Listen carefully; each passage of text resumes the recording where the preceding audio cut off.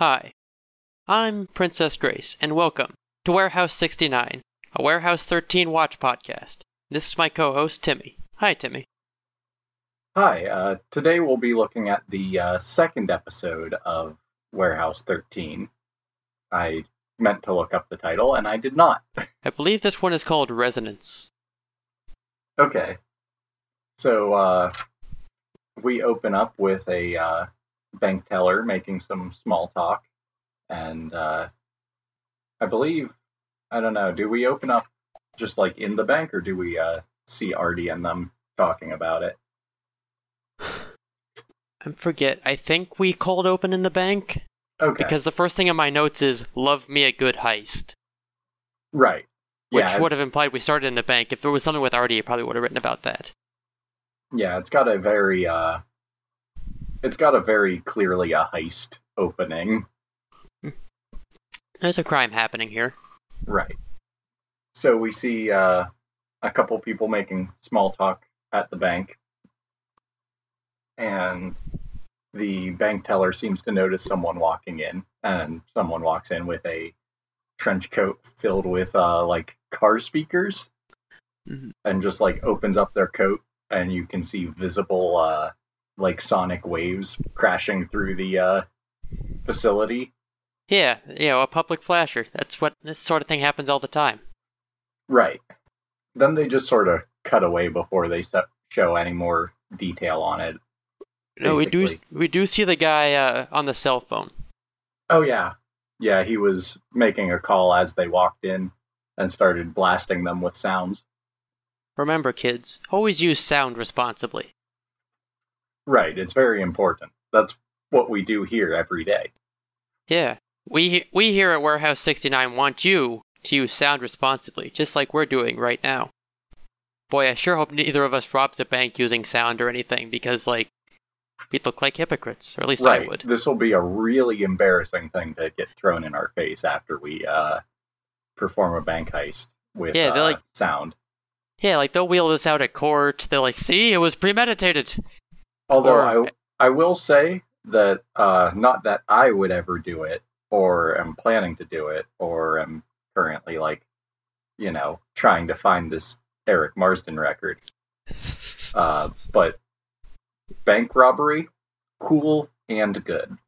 Yeah, as a supervillain, I can endorse bank robbery, just so long as if you do a bank robbery and get caught, you don't tell anyone I said that. Right. This is a parody. Now, while I'm running down the street carrying giant burlap sacks with big dollar signs painted on the side, my notes here say Pete was playing with himself. Tell us about that. Okay, yeah, we cut to the warehouse and we see Artie getting a printout from the computer or whatever, and he's like, oh, third one or whatever. And we cut to Pete, who is playing a game of ping pong against a mirror. And the mirror Pete is clearly winning, and he's looking a little cocky about it. Mirror Pete, or Meat, is kind of an asshole. It seems like it, yeah. I guess, if you did look into, I believe it was Lewis Carroll's Looking Glass, that's what would happen. Right. Yeah, that, I knew that, object was named, even though I don't think they name it in this episode. We zoom past, a tag that has that written on it. Right. So, yeah, Pete returns and is, sweating on Artie's floor in the office, and Artie is not particularly happy about that. I wouldn't want cops sweat on my floor. Right. And he and Micah are informed that they're going to Chicago. Chicago, the greatest city in the world. Is that what people from Chicago sound like? I get my accents mixed up. I don't think so. I can't do a Chicago, though. I get them mixed up with Boston in my head, and I catch myself wanting to say pack the can, have it, yad, but I know that's not the right city. Right. Boston, notable for having their famous Red Hots, that awful tasting liqueur that they make, and the big mirror bean thing. Oh, yeah. We do not see the bean in this episode, which, it seems fucking weird enough to be in an episode of this. Right. Although that might be more recent than we think it is. Yeah, that's a good point.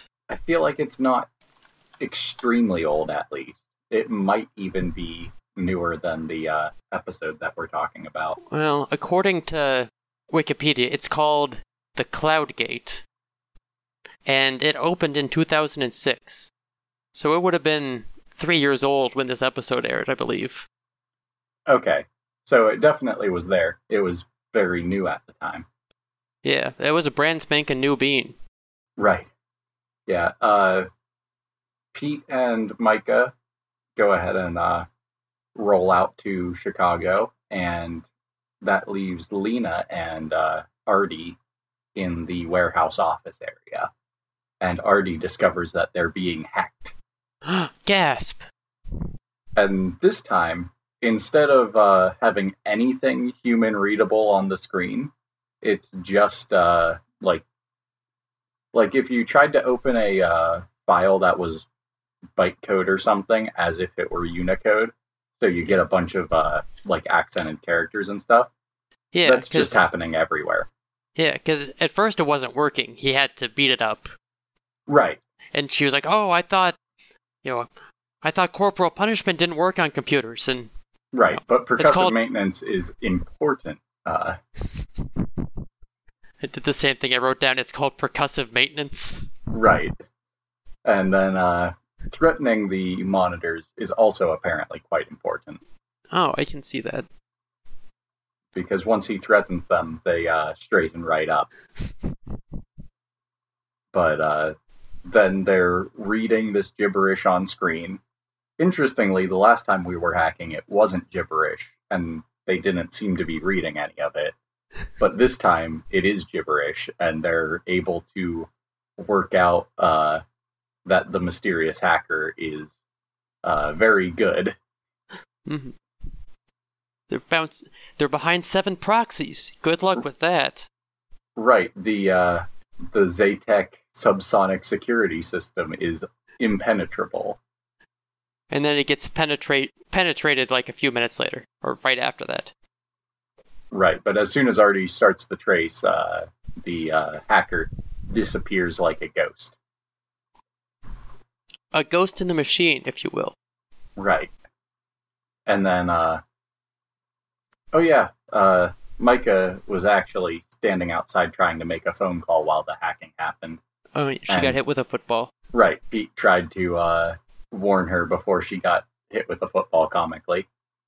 Which, it's interesting, apparently you throw that football and it comes back at like a specific time, because Pete set a alarm on his phone because he planned to catch the football after he threw it. Yeah, like it's on a timer or something. Right. Or it just it takes a while to come around, as Artie said. Mm-hmm. I'm not sure if it takes some sort of circular path or if it's supposed to orbit the Earth. Because it comes back, like you throw it kind of away from the warehouse's front door, and it flies back towards the front door. So is it bouncing off of something? Right, like I kind of imagine that it flies in a sort of circle based on the Coriolis effect. Mm-hmm. Yeah, and in the southern hemisphere, the magic footballs go the other direction. It's probably not that well understood. Since down there it's a different kind of football. Out of eyesight of the warehouse, it's pretty hard to continue studying. Yeah. Plus, in the southern hemisphere, it's a different kind of football. So, it makes the science way harder. Or did they use a rugby ball? Right, absolutely. So we travel to Chicago, where they're meeting a Bonnie Belsky, who I noted here that this show is really into its female cop representation. More clap emoji, female clap emoji, cops clap emoji. Okay, but why did they play oh yeah, like horny music when she shows up. Oh yeah. Yeah, they really lean into that. Like, I'm a lesbian. I like women in suits. I like redheads, but she doesn't do anything for me. And there's no accounting for taste, but it's like... maybe it's that she's a cop, I don't know. It doesn't help that Pete can't stop being horny for 1 second. Right, yeah. I mean, it didn't really matter who they cast because it just makes sense for Pete to be horny for no matter what. Yeah. But the actress they cast, I mean, it's clear that she's supposed to be smoking. Like, that's... Yeah. I can tell that that's the sort of casting they did for her and the way they shot her. Yeah, like, she's pretty. Like, she's attractive, but like, she's not like, oh, yeah, attractive. At least not to me. It feels weirdly out of place. Right. She's not Tex Avery, eyes popping out of your head attractive. Yeah, no, she's not like... But cartoon wolf eyes bulging out of the head, hitting yourself over the head with a wrench, attractive. Tongue rolling out for her to walk on. And, like, the music would have made sense if, like, this episode was from Pete's... Like, the show was told from Pete's perspective, but it isn't. We get this kind of third-person, semi-omniscient perspective that makes me think that, like, you know, the people... You know... The world, the story wants us to think, like, oh, yeah, this lady is... You know, whoa, yeah. Right. Sci-fi doesn't want to confuse their viewer. Yeah. It wouldn't be an episode of Warehouse 13 if we didn't get some sort of jurisdictional pissing match. Mm-hmm. Like, Bonnie is extremely upset and looked into Pete and Micah before they turned up. So Bonnie has looked into who these people are coming in and trying to swoop in on her case, and she's not particularly happy that the Secret Service has showed up. Yeah, they're trying to take her bank robbery.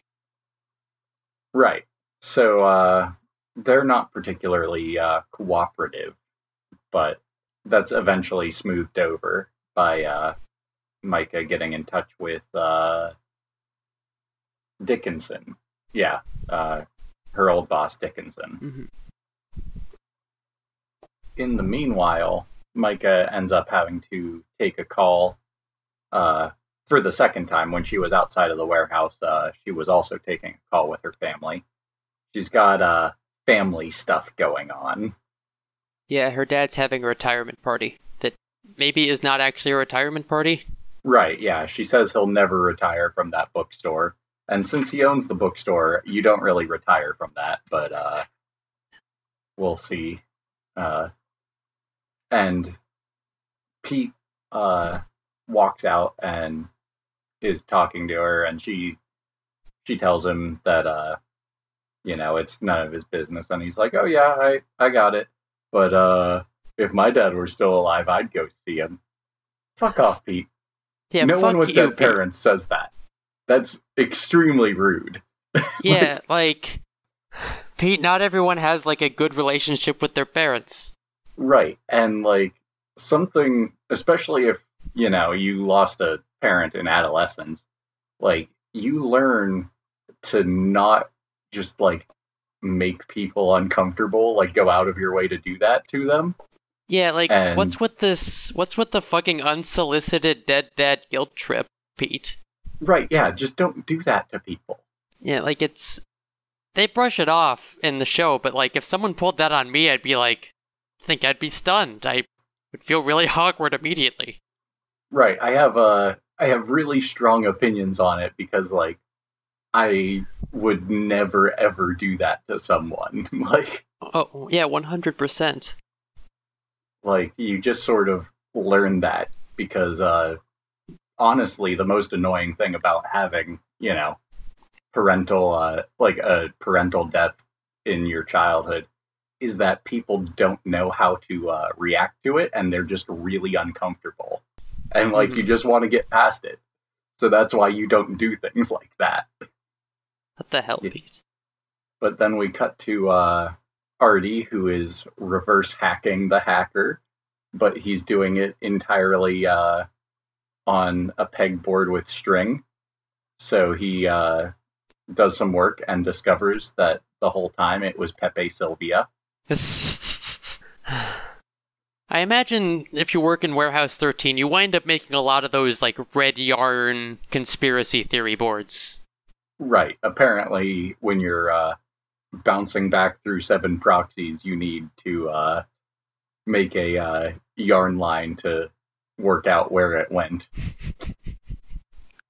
So, but he ultimately finds that it was Dickinson's computer. Not Dickinson. It's that guy really. It's that guy we, I guess, are supposed to like. I mean, it's that guy we're supposed to know because he's just the generic boss guy. Yeah. Yeah, like you look at him and, you know, oh yeah, that's Pete and Mika's ex-boss. And then after Dickinson had pulled some strings for Mika, which, interestingly, okay, no, it wouldn't have happened at exactly the same time that he was getting hacked, because they had to travel to Chicago. So Mika and Pete got Dickinson to pull some strings and get Bonnie to cooperate with them. Pete referred to it as a spanking from her superiors.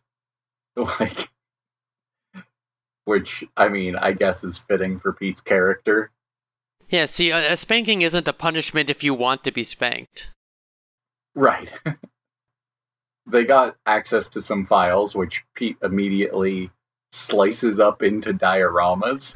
Yeah, like, what the fuck, Pete? Like, the first time I watched this episode, I thought, like, oh, maybe he's just cutting up some, like, you know, regular old manila folders, but it's implied at least twice that he cut up the actual case files. You're not a very good cop, are you, Pete? Yeah, these people put together files, and he's, like, just making stick figure paper stand-ups and, like, slicing up the crime scene photographs to make his little dioramas. Yeah, like, the first time I watched, like, oh, like, there's no way he cut up the like, actual case files, but no, it's implied at least twice in this episode that is exactly what he did. Right. Yeah, and he's talking with Bonnie about the fact that everyone seems to have forgotten what happened when they got robbed. And Bonnie's like, yeah, that doesn't really, or tell me something I don't know. And so he drops his knowledge that Mary Queen of Scots' croquet mallet was made of narwhal horn. And she never lost a match. Yep, she never lost a match. And for some reason, Bonnie takes this as, oh, you know what's going on? Which seems like a really, that's quite a stretch, honestly. Yeah, like, because, like, not too long after this, like, Pete, mentions he, like, doesn't know what about Edison wax cylinders or whatever. Right. So it's like, Pete, you know this thing about the narwhal horn, but you don't know this. I don't know, what strikes me as somewhat more basic knowledge. Right, yeah, it's not something you need to know, but it's a really basic piece of trivia that the wax cylinder was one of our early examples of recording. Yeah, especially since, like, you know, it seems like the sort of thing that would come up if you work for, like, the dead people's spooky shithouse. Right. I'm pretty sure there's whole hallways devoted to Edison. Yeah. Hell, you rode in his car, Pete, I think. Right. So they, they talked to Artie about the theory that it might be something sound-based. And Artie is going on various tangents about light-based memory loss devices and a pollen that caused someone to be a sexually rapacious sleepwalker. Sound like some good fucking bees. And good fucking bees. Yeah. But then they're combing through the security camera footage and spot the guy using his cell phone during the bank robbery.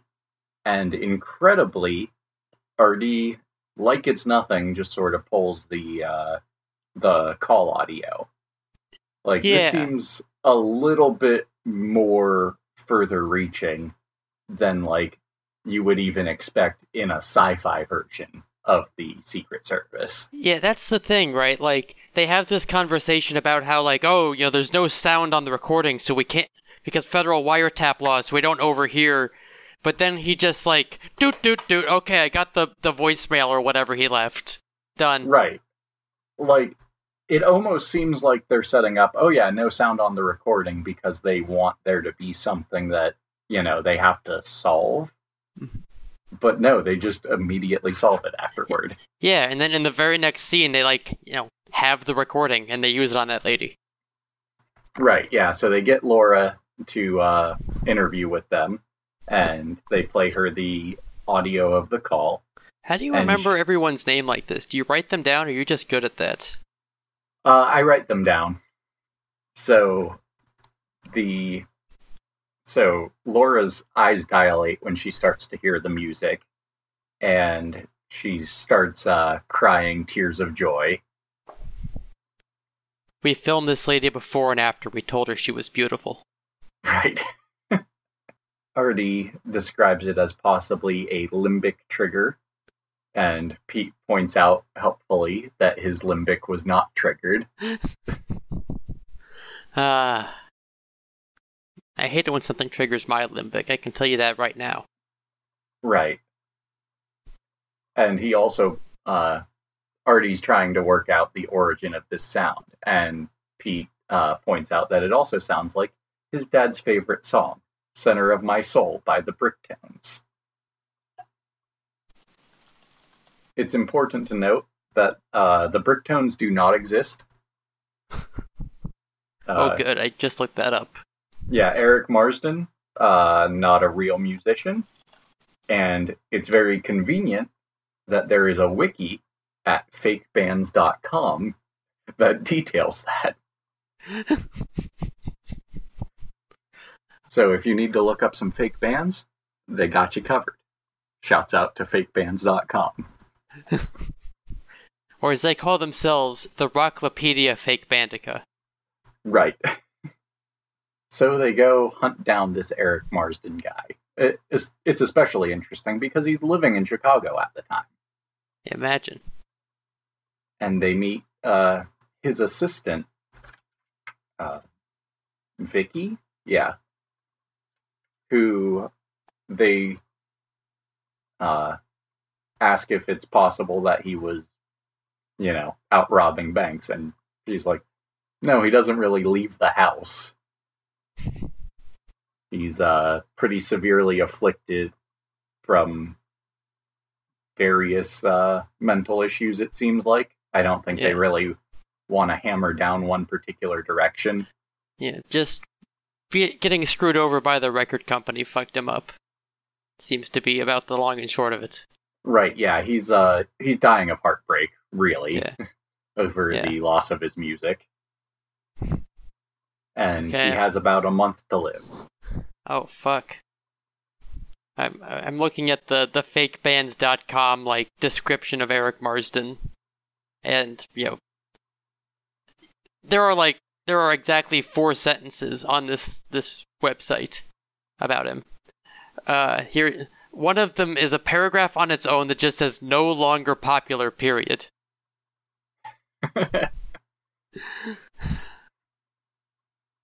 Right, yeah, the editors at fakebands.com, they really go above and beyond, but they do kind of err towards terseness. Yeah. They don't want you to spend too much time trying to read up. They want to just get right to the point with you. Yeah, like, I've been clicking the random page button a little bit, and, like, their page on Old Mex, who shows up in, like, 2 panels of some comic book from 1950. And Old Mex gets, like, more description than Eric Marsden does. I'm definitely going to have to learn more about Old Mex. Join us next week on Old Hex, our old mechs watch and talk about podcast. We'll talk about the whole 2 frames that it appears in a comic. So, the caregiver says that it's fine if they go talk to Eric, but Micah should do all of the talking because Pete has timber that will make Eric angry. So Micah starts talking to him, and he mentions that she has a beautiful voice. And she retorts with, someone once told me I have the voice of a barmaid. Take the compliment, Mika, jeez. Right. And Pete starts just playing a couple notes on the piano. Apparently, based on the music that he heard when he was interviewing Laura, he just sort of transposed that into piano notes, which is like, I'm pretty sure you'd have to have perfect pitch to do that. And like, it's said that he's very good at the piano because he had a crush on his piano teacher. But it seems a little more than very good to me. Now, because it's possible that, like, Pete's just replicating the tune that he heard, which was, enough to make Marsden remember. Right, yeah, maybe he was just close enough. Yeah. But Marsden perks up and asks if they heard it. Have you heard everything? I mean, I certainly haven't heard everything, but I've heard nearly everything.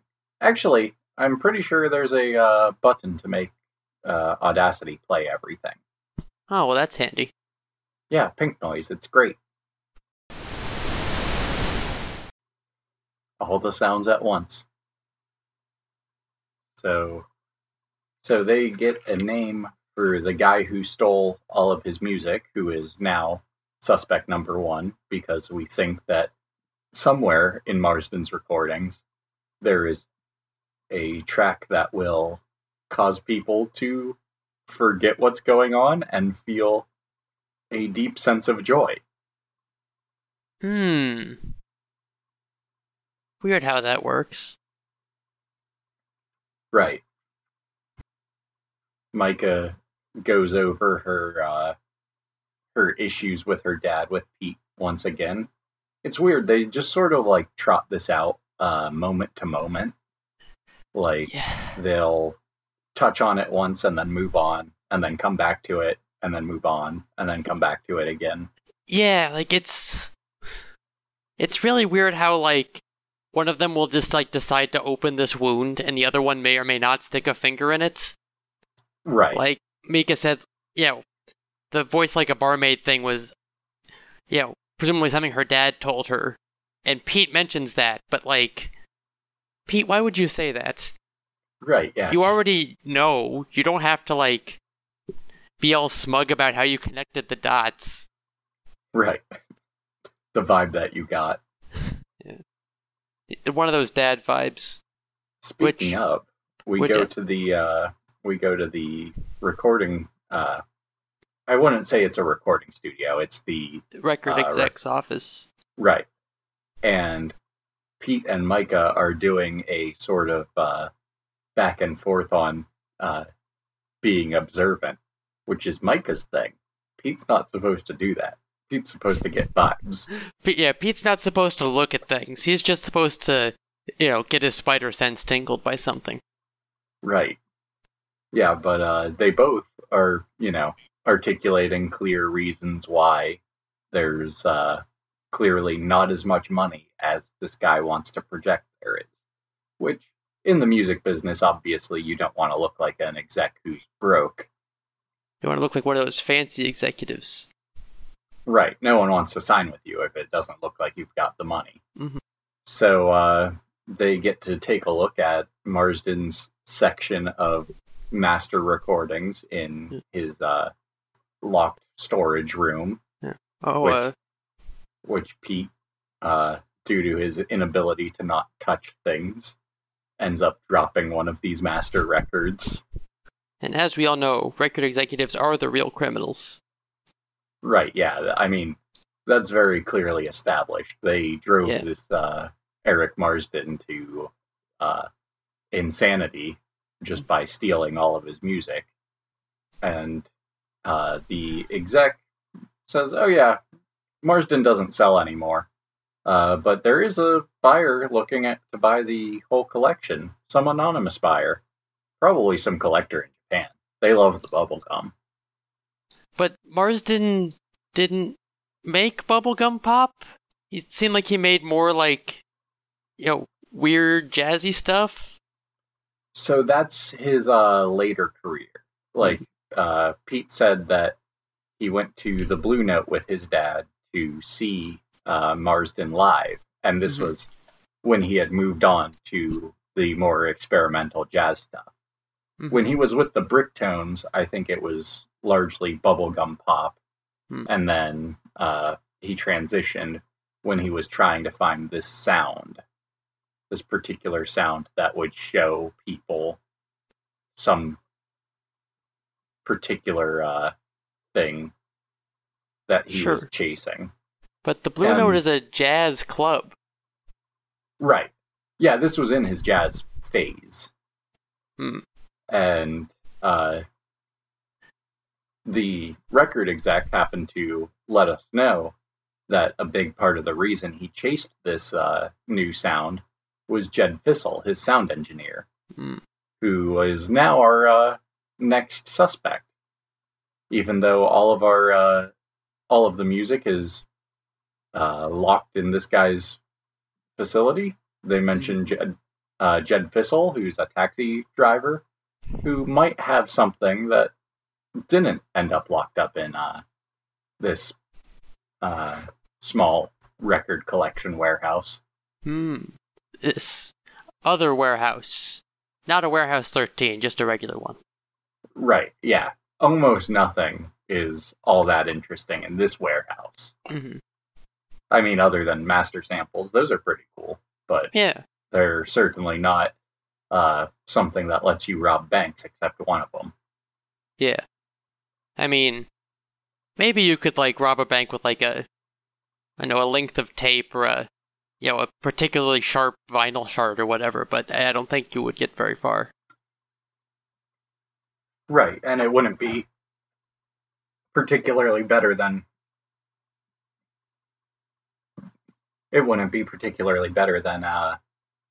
any other object that you can get just off the street. Yeah, you're not going to get very far. The people protecting the banks have guns. Right, usually, yeah. So, he's been off-grid for 6 months, which, that is a pretty striking thing. He was in a different city, and hasn't been seen anywhere at all for the past 6 months. Despite the fact that I think he was actively a cab driver in Chicago. Yeah, record exec guy said something like, last I heard he was a cab driver, but that was years ago or something like that. Right, but I don't think he, wasn't working. Yeah, who knows? You can be a cab driver and relatively off the grid, I assume, especially back in '09 or whenever this was. Right. And Pete gets a call from our friend Bonnie. She's narrowed it down to 2 possible banks, and they're going to go stake out one of them based on traffic patterns. It seemed that all of the banks that they hit were during rush hour in some of the worst traffic areas in the city, but they took a route that was clear. Something that you would have to know the city extremely well for. Like a cab driver. And so Pete wants to go play footsie with FBI lady. Yeah. And Micah eventually relents and decides, oh yeah, go ahead. But then Micah hears a serving tray fall on the ground and realizes the reason they're hitting particular banks is the acoustics, like all of the marble and high ceilings allows for the recording to reverberate. Oh. So naturally, Micah can just call Artie, and he'll let her know exactly which banks have the necessary acoustic profile for this to work. Yeah, of course he could just pull that up. Like, yeah, let me, select acoustic profiles of Chicago banks, order by soundliness. Right. I mean, the warehouse computer seems pretty fancy, so it doesn't seem like that big a task for it. However, Artie isn't at the warehouse. Artie is in DC, and he's in Dickinson's office, hacking his computer. Which, the way he hacked it was to jab this little, rolling number, combination lock number thing into a USB port that was on the side of the keyboard of his computer, which is a thing I think should come back. There are so few keyboards with USB ports, and we need more of them. Oh, absolutely. Yeah, I mean, it might make weird government guys make it slightly easier to jack into your computer, but think of the convenience for you when you're not getting hacked. Yeah, I have to reach all the way over to my little small form factor PC to jab things into it. What if it was just at my keyboard? Yeah, and what if I'm running out of slots, huh? You ever think about that? Keyboardists? Right.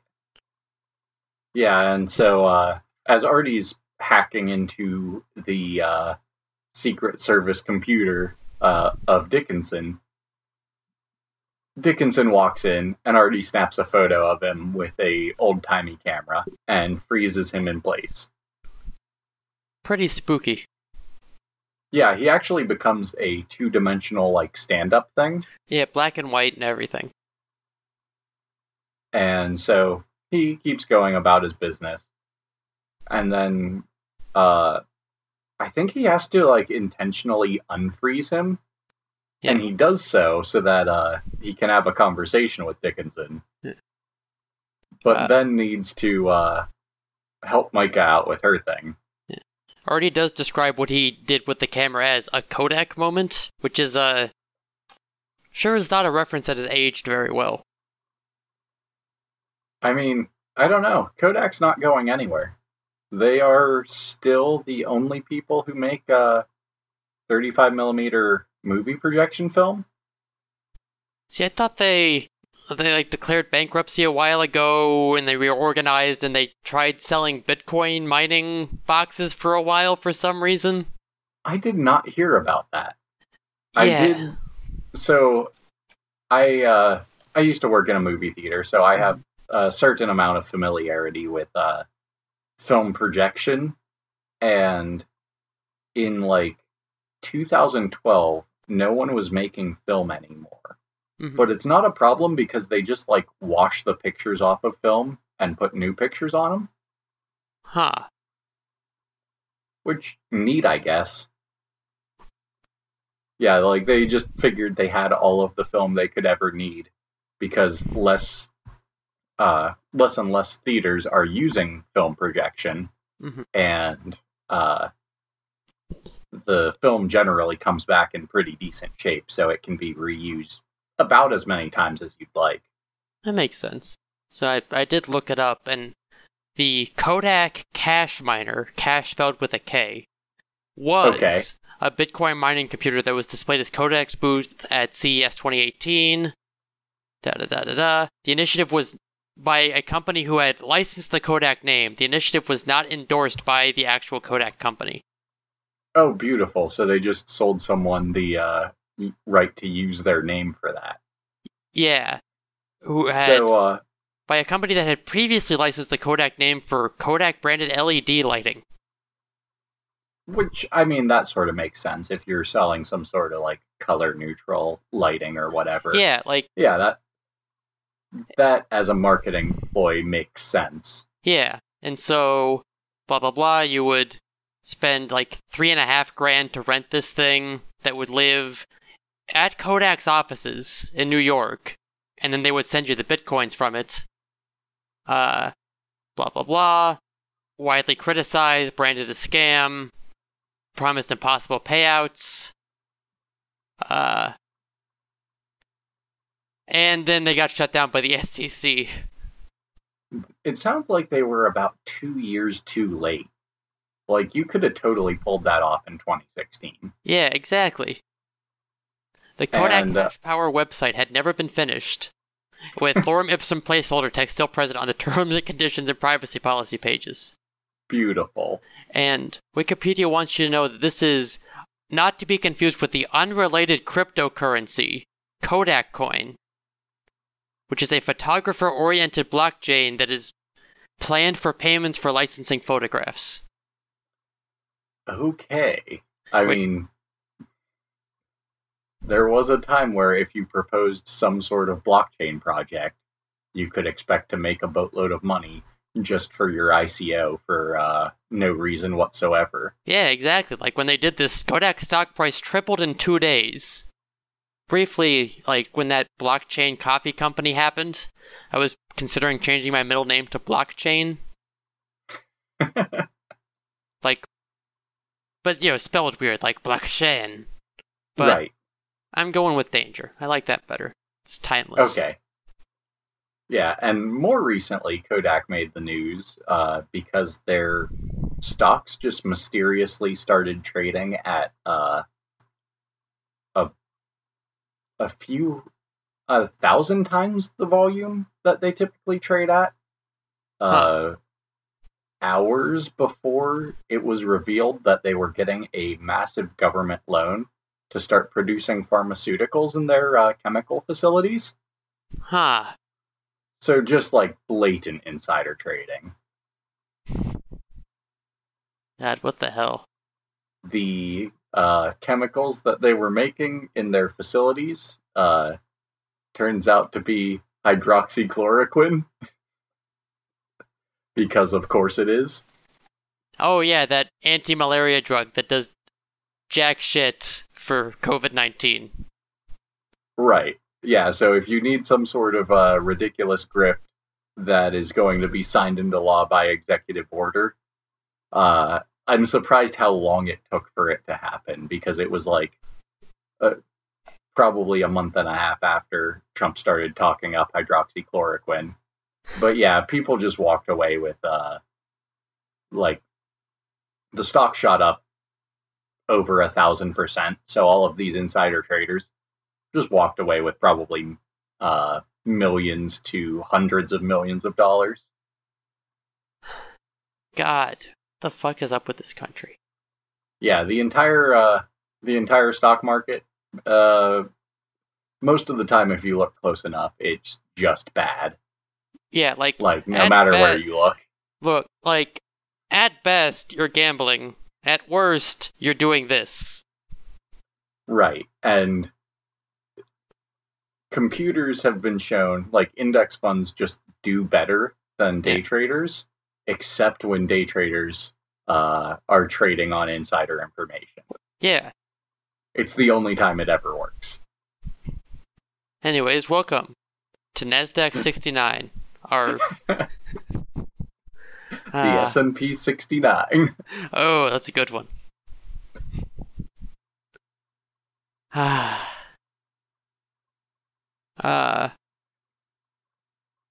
Where were we? I'll admit the secretary's cute, and they catch the guy, and Pete says something like, touch your boobies? Which is just, what the hell, Pete? Okay, that's jumping ahead a little. Artie does, after he's unfrozen Dickinson, he's saying, hey, why'd you hack me? Like, why'd you hack into the warehouse? And Dickinson's like, I didn't hack you. You got punked.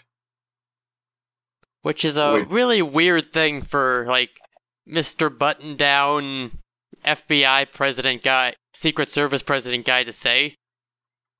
Right, and he has entirely too much understanding of how hacking works. Yeah. In this universe where, hacking works however they feel like it works. So I'm not up on the slang, but according to a quick search, the TV show Punk'd had been off the air for 2 years when this was made. So there's no way that he's even saying something timely, which I guess is appropriate given he's some supposedly out of touch white dude. Right. But how long was it until they rebooted Punk'd? Well, that's the thing, is I see episodes in 2012 and 2007. So it had been off the air for 2 years at this point, though that doesn't mean it wasn't still a cultural touchstone, I suppose. Right. And I believe that there was a reboot. There was a reboot in 2012. I believe there was one in 2017, and they're doing one again that's about to start. Someone needs to stop these people. You can just call your show something else. You could just call it well, I'd say Kerpranked, but that was a Gravity Falls joke. You can call it Bamboozled or whatever. Right. Please stop MTV. remaking Punk'd. If you're out there listening, whatever you do, please stop remaking Punk'd. MTV, if you're listening, knock it off. I know what you're thinking. Knock it off. Just stop. You can hire me and I'll tell you how to do it right, but until then, knock it off. So, Micah runs off to try and stop a bank robbery because Artie has informed her of the 2 banks that it could possibly be. And so she heads to the one, and she thought to grab some earplugs beforehand. So Smart. When they start blasting some of Eric Marsden's dopest beats, she's just fine. Dropping Eric Marsden's bass. Right. And she gets into an altercation with one of the bank robbers. And there's a fight, and she proves to be less capable as a fighter when it doesn't serve the narrative purpose very well. Yeah, she was a pretty good fighter in the first episode, but maybe it's because she took her shoes off beforehand then. That might be it. Maybe her power comes from earthing. She has to be in tune with the earth by walking barefoot in order to fight. Yeah. Or was it that, earplugs aren't perfect? Was it that she was, loopy enough on the sound that it made her bad at fighting? I mean, it did show that the sound was affecting her through the earplugs. She was just less affected and still had some, pretty good function. So yeah, maybe she was just impacted by the music. Mm-hmm. But she gets smacked in the face with a briefcase, and the baddies get away, with the exception of Jed Fissel. He gets left behind. Poor Jeb. So the FBI has him in custody, and they're entering the FBI building. And Pete's looking around and getting a vibe, and noticing just how big and ornate and marble the FBI building is in Chicago. And they waltz right in and snatch Jed right back using the speakers. Not before Micah tries to grab one of the people snatching Jed. It's Jed. But is unsuccessful due to the fact that she's being somewhat affected by the music. Music does affect people in unexpected ways. It moves us all. Yeah. Well, yeah. What's the saying? You can't touch music, but music can touch you. Sure. Sounds like something people would say. In the aftermath, Pete is all loopy on music sauce, lovey brain chemicals. Yeah, because that's apparently what happens. And so he's leaning on Micah and telling her her perfume smells nice, and she's like, "I'm not wearing perfume." and he discovers he has a that- brain blast. right. Yeah, he grabs her by the hand and smells her hand, and it's the perfume that the receptionist at the record exec's office was That wearing. he was ogling. Right. Yeah. And She was very obviously spraying it while she was on the phone while they were waiting in the lobby, and he was doing flirty gestures while she was on the phone. like, I'll admit the secretary's cute at least. She looks better to me than the cop. Right. So now they know that she's involved, and they storm on off to Eric Marsden's apartment. Oh no. Micah had slipped her cell phone into Jed's pocket as he was getting snatched. And she just had Artie trace it, and he traces it to Eric Marsden's place. Oh, and when they arrested Jed for the first time, that's when Micah says something like, one of them was a woman. Right, yeah, because she felt her. Yeah, and Pete says that really weird thing he says. Right, yeah. It's weird because it's like a stretch of the character for like even Pete. Yeah, like it doesn't feel like a very Pete line. Yeah, like Pete's not usually like this horny and immature. I mean, he's usually pretty horny and immature, but yeah, not like so overt about it. Yeah. He's a little smoother while being horny and immature. Yeah. I think a later Pete would have simply like pantomimed touching breast or something like that, but no. Right. So they managed to get to Marsden's apartment, and they're having a birthday party, I think. But the gist is that Marsden is in much better shape because they had purchased his music back, and this just magically cured him of everything except the cancer that was going to kill him in a month. Maybe they just haven't found the song that cures cancer yet. Right, yeah, it's probably right there in the catalog. Yeah. And so the daughter, who turned out to also be the secretary, her name's Stephanie Good. It turns out she only got that job to get the access to be able to rob the banks in order to buy this music back from her employer, because she just couldn't bear to not see her dad in his dying days. So, like, why didn't they just steal the music? It seems like it would be a lot easier to rob a music label that has fallen on hard times than it would be to rob a bank. Right. I mean, if Pete and Micah had never shown up asking about Eric Marsden, how long do you think it would take for the record exec to even notice it was missing? He's not even selling these. Yeah, like, it's...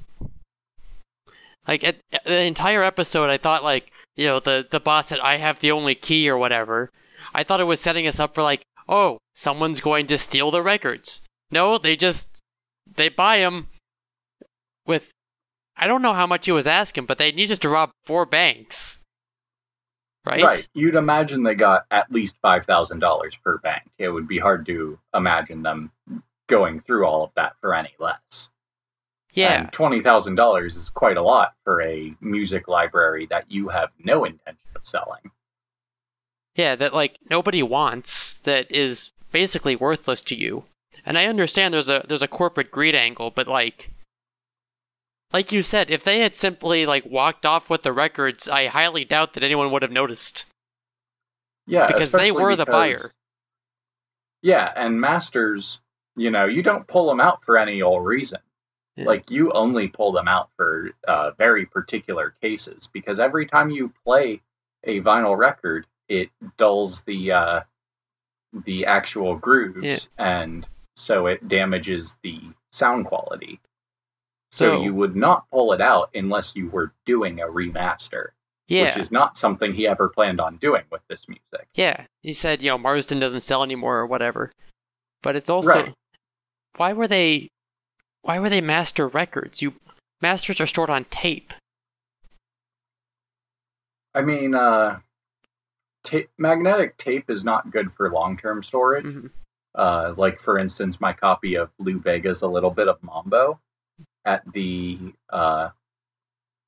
early portion of the record, it has volume that dips and rises because it sat on a shelf in the same position too long, and the Earth's magnetic poles kind of shifted the magnetism on the tape. That makes sense. Plus, it depends on, was it like a cassette tape or like a nice fancy like 1/4-inch master tape? It was a cassette tape, but I mean, magnetic tape's magnetic tape. I'm sure you can store it in a place that is, magnetically isolated. Yeah, because if you're a company like IBM or whatever who has terabytes of information they need to store forever, basically, they put it on magnetic tape and stick that in cold storage. Right. But yeah, and it's probably better taken care of. It's climate controlled, humidity controlled, etc., instead of sitting on a shelf like this stuff was. Right. Yeah, it's extremely valuable, and like you can't necessarily trust master tapes to be like that. Mm-hmm. And as far as I understand it, master records are at least as good as master tapes for what you're doing with them. And they have to be produced if you're ever going to press vinyl.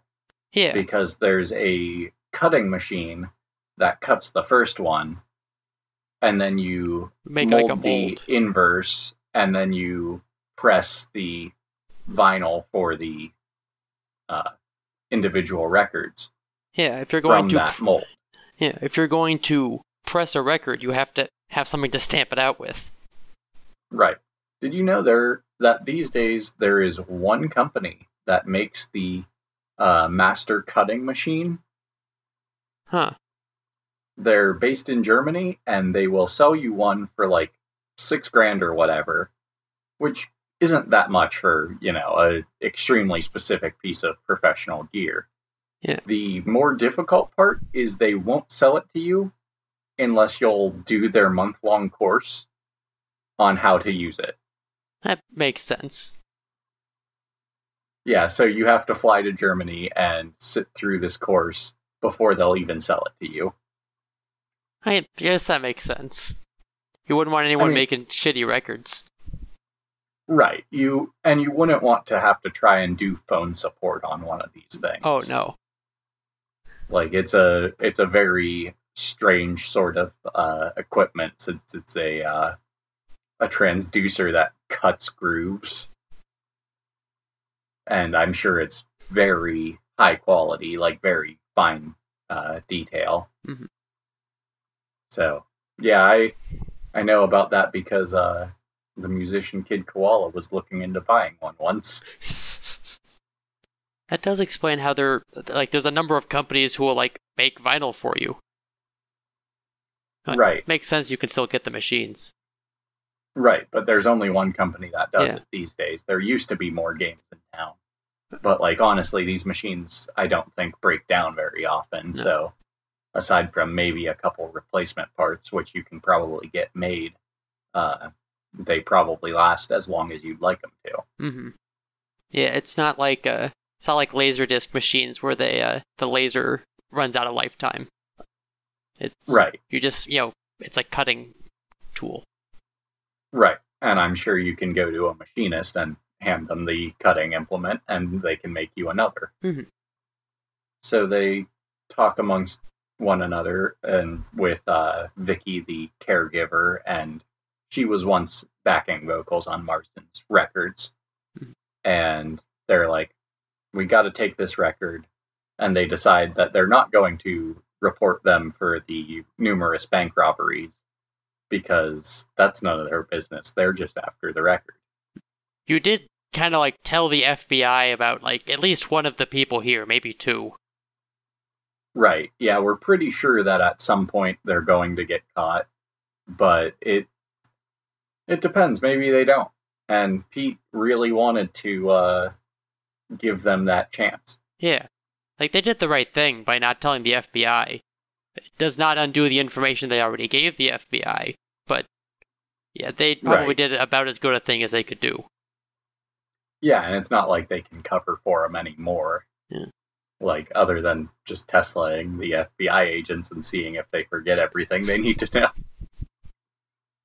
The ship has probably sailed on that one. Right. So at the end of my notes, I have something about... Oh, yeah. Artie, at the end of the episode, it cuts back to Artie at Dickinson's office still. And he has taken the side panel off of the computer and is presumably just breaking it. Yeah, fucking around in there, like, wiring stuff into there. There's sparks flying around, and Dickinson's like, "You're gonna put that back together, right?" "Oh, yeah, sure, whatever." Right. Yeah, like, I mean, if I were Dickinson and I had let Artie have all of this access, I'd go to the, Secret Service IT department and be like, just light this computer on fire. Yeah, like... Just make it go away. Yeah, like, that's what they do, like, if you're Yeah, this thing needs to be air-gapped forever. Oh, yeah, like, if you're, like, when they retire a computer that has, like, launch codes or secret shit on it, they just throw the hard drive, like, in a furnace or destroy it with thermite. Right. Yeah, and, like, if you've let Artie muck about as much as you have, there is no reason for you to ever consider that computer secure again. Yeah, like, it probably happens all the time in the Secret Service. Like, okay, destroy this computer. It's useless to me now. Like, right. And like, even if Artie hadn't done it, it's already a known attack vector for the warehouse. Yeah. Like someone did in fact hack into your computer, Dickie. Right. It's compromised. Like, you probably don't even want to put it back together. Yeah. But Artie gets zapped and goes into some sort of mysterious dream sequence thing where I don't think they reveal much of anything. No. But they reveal that Artie knows who it might be. Yeah. He knows more than we do right now. Right. And then that's it, right? They just roll credits after that? I think so. Like, that's about all we get. It's like a false cliffhanger.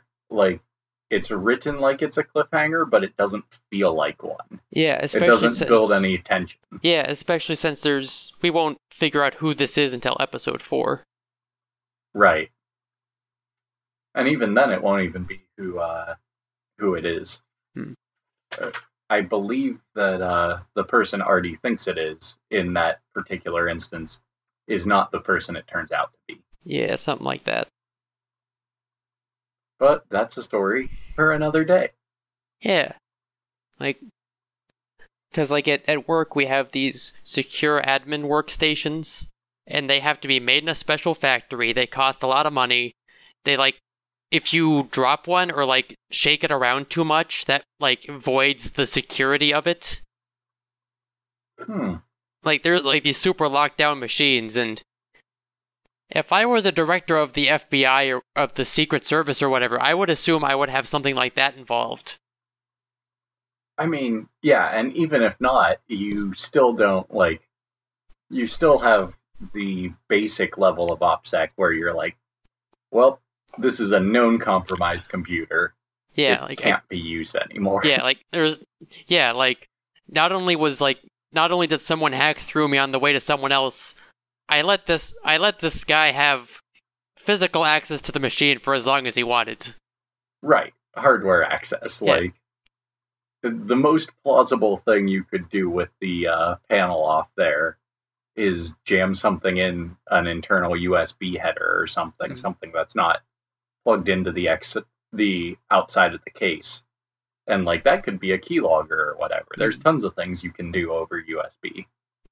Or, there's Yeah. tons of other ports on a typical motherboard as well. Yeah. Now, and clearly that wasn't what Artie was doing, because he was just like running bodge wires and throwing sparks. Yeah, and hooking the computer up to some sort of black box that gave him a psychic connection or whatever. Right. Maybe. I don't know if it was that or if he just got, like, zapped. If he finally I suspect maybe he got zapped into the internet and turned into the Freakazoid. Oh, yeah, that makes sense. Yeah, you used to be able to do it with a key sequence, but these days you got to get right in there. Yeah, they've really locked it down lately, because, way too many freaking cats were walking across the keyboard. Right, exactly. You gotta really get in the guts. You gotta be like And, elbow deep in computer. The internet has only become a more scary place. Like, if you turn into the Freakazoid back when the internet was a lot smaller. Yeah, back in the 90s when I rewatched Freakazoid recently-ish, and I don't remember much, but I do remember that Dexter talks about a code book full of web addresses or something. Right. It was not made by people who know what computers do, especially not in the 90s. Yeah. That show rules, though. Oh, it does. I love Freakazoid. Very good. The whole premise is that he's a superhero whose only power is being very online. And, all his other powers. Yeah. And, he's more cartoonish than his enemies. He's electric or something. Right. He can travel arbitrarily fast, but only if it's funny at the time. Yeah. He can go halfway around the earth to yell at someone for raking a Zen garden too loud. Apparently instantaneously. But most of the time when he has to get around, he just puts his arms out in front of him and makes airplane noises.